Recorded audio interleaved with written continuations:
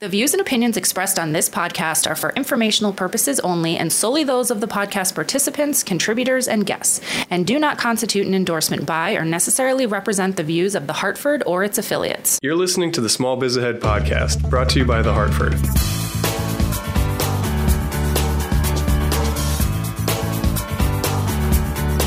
Good morning, everybody, and welcome back to an episode of Small Biz Ahead, the podcast presented by The Hartford.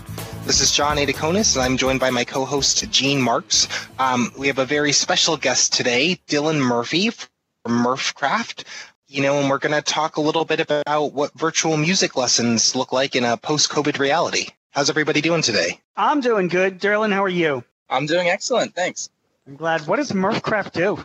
Well, I guess it's really just me that runs everything. So I'm a musician. A little background about myself. Throughout all of school, from age 3, 4, 5, around then, I've always kind of been focused in on music. And, so I've always had the idea of opening up a music academy. And growing up with the internet, it's always seemed like a good idea to sort of have an online presence. But before COVID, it was always kind of like a pipe dream, like, I'll get around to that. And when this hit, it kind of seemed like the perfect time. And actually back in February, so just before everything went down, I started meeting with a music consultant by the name of John Mitchell, who's been a huge help with kind of helping me propel my business, helping me formulate a business plan and all that sort of stuff. So working with him, we kind of decided that, there's a lot of different things you can do with music, gigging or working on soundtracks, composing, teaching, all that sort of stuff. And I wanted to focus on teaching.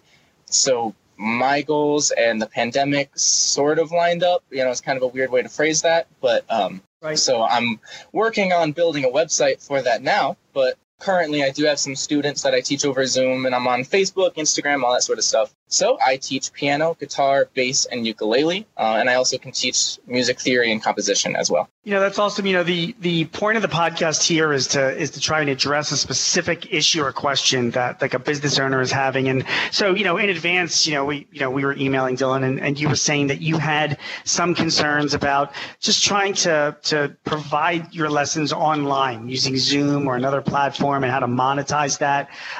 What exactly do you mean by that? Like, what is the issue that you have? I guess broad stroke is that I am in the process of building a website, and being a small business owner and starting from scratch, I'm building up from my bootstraps, so I'm not able to hire a developer or work with many people right now. So I'm sort of trying to do all of it by myself, which, can be overwhelming, but I'm trying to do piece by piece. So broad stroke is, how do I design a website that looks great from the student's perspective? How do I set up a calendar so if a student just joins, they can see what I'm all about, they can see videos of me, feel like they can trust me, and feel like I'm the kind of person they want to take lessons with.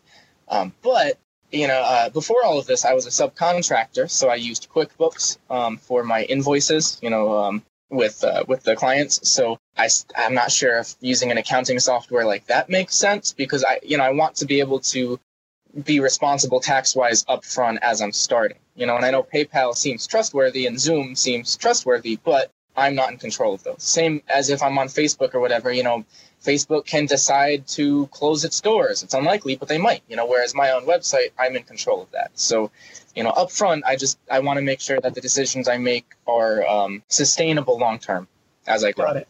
So the issues that we have here is you're trying to provide this online education. You've got questions about maybe what platform would work best, like Zoom or something like that. You don't know, about without using a developer, because who has the money to do that? Right.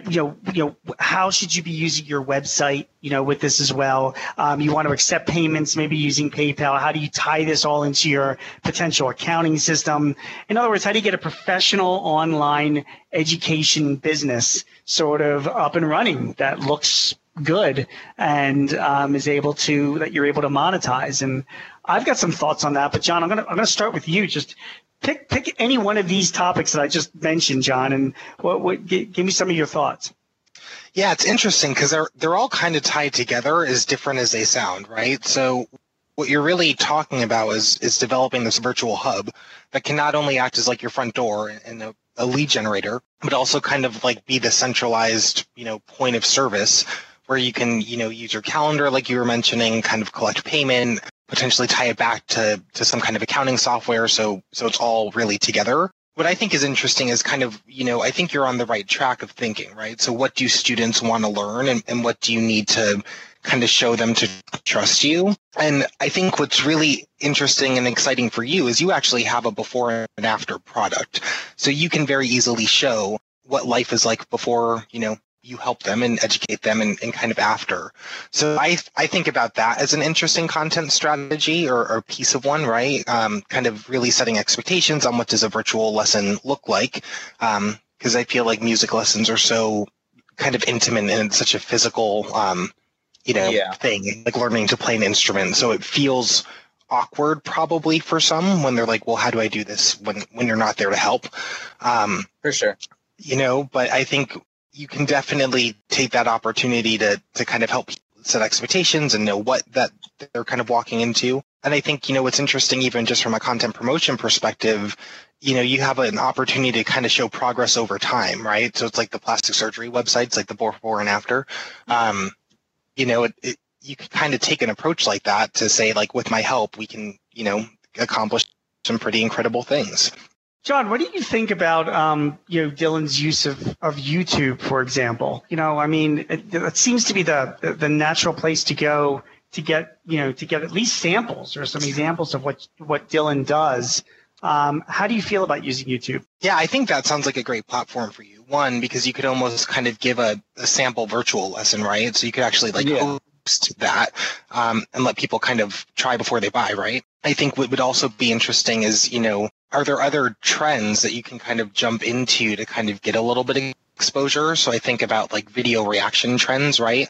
So could you as a specialist in music actually kind of critique or provide feedback on like other, cover musicians or instrumentalists who are kind of releasing their own music and kind of show what you would add if you were educating them, right?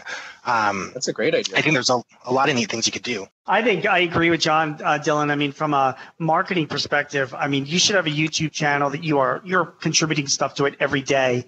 And I wouldn't be afraid about giving stuff away for free, even teaching mini lessons, because, no matter what you give away for free, people are still going to want personalized advice, and at least they get to know the kind of instruction that you give. And they're like, hey, I like that guy. I'd like to hire him to do more. So that makes complete sense. Some other thoughts that I have for you. John is expert at marketing and branding. So you're doing stuff on YouTube and positioning yourself in that way is great. I don't know, Dylan, if you've got to really worry so much about having one platform that does it all or integrating it all together. For example, you could have a really nice website that you set up using like Wix, for example, and or GoDaddy. There are plenty of providers out there that will provide you with the templates to do that, right? Those platforms will allow you to build in payments on the website. And if I was looking to come to you, think about it, if I was looking to come to you to learn how to play the guitar, first of all, maybe I can find you on YouTube because I can see the kind of stuff that you do, and I'm like, yeah, I like this guy. You make sure that there's calls to action on YouTube to take me to your website where I can read about the different programs that you offer. Hey, we have a monthly plan, we have an hourly plan, we have, whatever that is. I can certainly reach out to contact you if I have questions. I can pay right through my website using a PayPal plugin. Again, there's those GoDaddy, Wix, they provide those things for you. And then once I'm signed up, then you're like, hey, Gene, great. Our first lesson is going to be on Zoom. Here's, we'll set it up. I'll send you a Zoom invite, and then away you go. So in other words, like all these things aren't necessarily integrated because the only time you really want to worry about integrating this stuff is if you have a lot of volume. And no offense, but you're not Amazon. You're not going to have thousands of. For sure. Right. So I would keep them.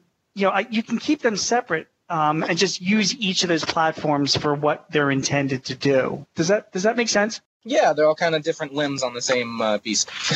Yeah, that's exactly right. Now, what are you doing now? Like, what are you using Zoom, or are you using, have you built your website up using one of those services that I mentioned? Yes and no. I have a domain name through GoDaddy, and I've been using WordPress to sort of experiment with different layouts, but it's not at the point where the best way to put it is that, the nonsense Latin paragraphs are still on the website. Right. So I haven't really developed the site at all, but I've gotten that first step. So another thing that I can say to you is, first of all, sites like Wix and GoDaddy, and there's a few others out there, they provide templates that if you want to spend a few hours, you'll be up and running in a very short amount of time. But you know what I mean? No offense, Dylan, but like, you're not a website guy. I mean, you're a musician. So if you go to some place like a Fiverr, for example, it's Fiverr, you can contract out with people super cheap that, you give them your Wix, your domain and your Wix login, and they'll get everything set up for you in just a couple of hours. You don't even have to worry about it. And then you're just up and running. You know what I mean? You've got yourself going. And I know a lot of startups that like rely on just some contractors from a Fiverr who help them do that. I mean, but John, what do you think of that? Yeah, I think Fiverr is a great resource to kind of augment, creative service work. I think it's all about the level of comfort you have with sharing things that you're going to kind of use as a marquee asset in your business, right? So whether it's really letting them get up and build, or whether it's something where you want to kind of, stretch your skills and use like a template-based site that would suit your needs. So like Gene was saying, like Wix or Squarespace, there's a lot out there where they're pretty intuitive and you have a little bit of control too. But, especially if you're someone who needs help with like copywriting, or if you wanted to do kind of like voiceover work or logo design, like Fiverr is a really easy way to kind of contact a whole broad network of creators across the country and even the world. I think I believe they might be international, but don't quote me on that. But yeah, you can access a large pool of talent pretty quickly and at a budget level that suits you. So you kind of look for folks who are doing the type of work you need in your budget range. So like any contractor, it's something you're trusting that they have the skill set to do, but a great place to sometimes find, quick and easy work and connect with people directly. And, I think, like you said, Gene, I'm definitely a musician who's offering my services as a teacher, and the website is really just a means to an end. And even all the other social medias as well, that's all really, I just really want to get to the point where I'm up and running, and I don't really want to think about that stuff. I just want to get the students, teach the students, and that's where I come in. So if I can, just a couple points on that. So my wife just started up a nonprofit last year, and she teaches kids with dyslexia, how to read. And yeah, it's really awesome. And it's look, she's not a musician, Dylan, but she's doing what you're doing. I mean, she's using Zoom. So she set up her website on Wix, and she knows nothing. Okay, she is like a technology Luddite. She got it set up on Wix, but she hired somebody from Fiverr to help her do that. And they got it going. It was, it cost her a couple $100 when all the smoke cleared, but it was worth it. And then she gets people signed up on her website, or she uses the website just as an introduction to her. And then she'll talk to people on the phone. And I think if I was going to take a music lesson with you, I'd probably want to talk to you on the phone. I mean, I don't know how many people are just going to be signing up on your website, just without meeting you. So I think you're going to drive it through just your contact with them, making sure it's really easy, they can reach you. And then, once she gets somebody signed up and they pay her, she accepts credit cards on her website. Then she says, great, we'll set you up with a Zoom meeting and I'll start teaching your kid. And then she just uses Zoom for that. It's not connected to her website or anything. She doesn't need to. It's a Zoom. It's just a conferencing tool. Now, the other thing I can also suggest to you is there are platforms, there are sites out there that just cater, to educators like yourself, that do all sorts of things. There's Udemy. It's Udemy. There's Eloomi, which is ELOOMI.com. And there's others, that you can Google. Skillshare is one I know of too. Perfect. Yeah, Skillshare, it's great. And the way you succeed on those platforms, in my opinion, is you go all in. I mean, you sign up for whatever their plan is, you drink the Kool-Aid, you make sure you're setting up your site on their platform the way they want you to do it. And then you're using whatever marketing tools they provide, because you're competing against other people that are doing the same thing. Right. But their job is to draw people into their sites that are interested in the type of services you provide. And then your job is to try and beat all your competition on that site to provide those services. And then they also give you the tools to do it, like Zoom does.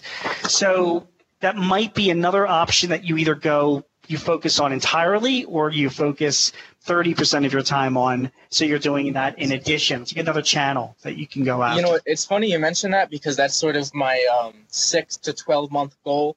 I think where I am now is, like you had said, I mean, you know, if I'm coming at this from a student's perspective, like if I'm not a musician and I want to learn guitar, I'm not just going to find someone online who has a website and just give them my money. You know, I want to see that they have YouTube videos up, they have Facebook, Instagram, whatever the specifics are, they have all this stuff.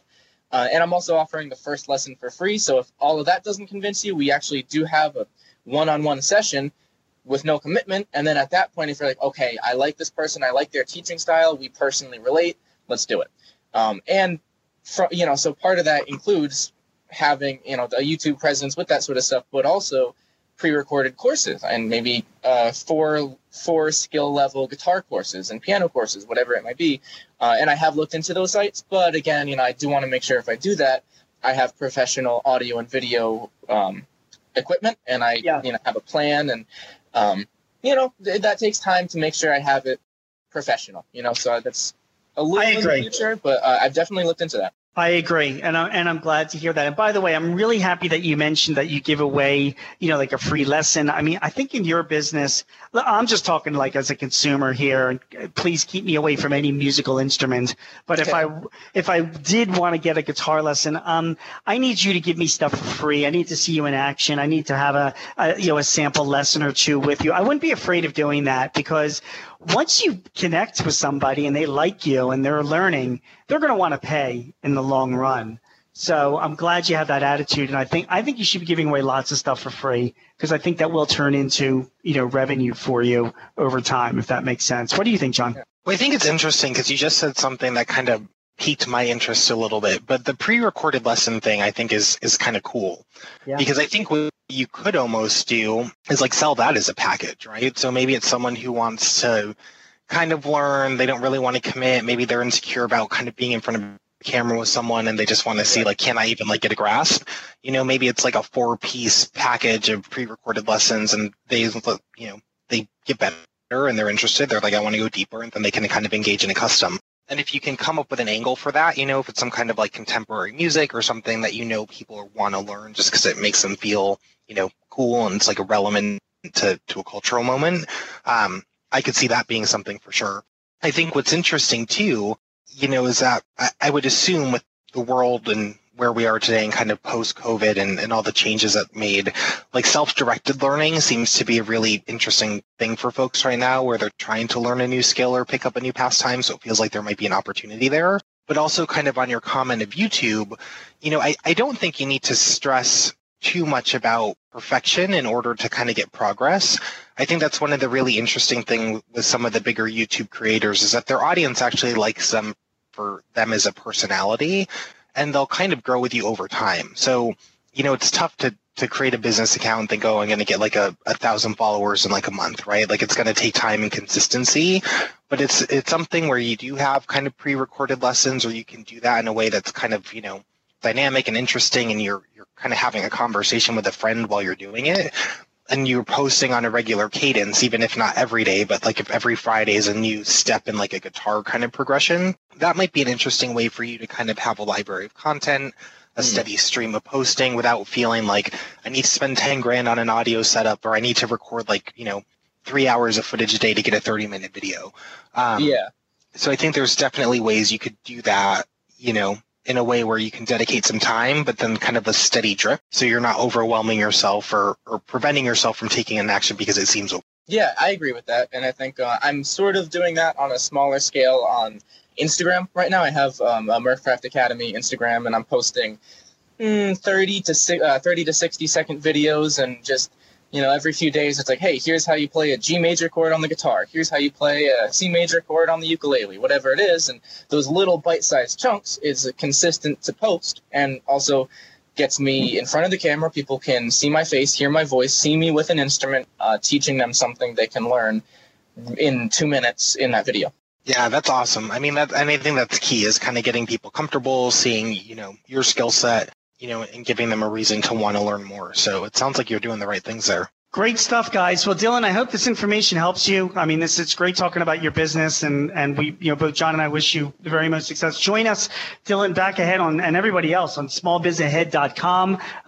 You can comment on this podcast as well as, look at some of the other articles of advice and some of the things that we've talked about here, which we'll try and reference in the show notes as well. So, Dylan, again, thank you so much. On behalf of John Adakonis and myself, Gene Marks, I want to thank you for listening, and we'll see you on the next Hartford Small Biz Ahead podcast.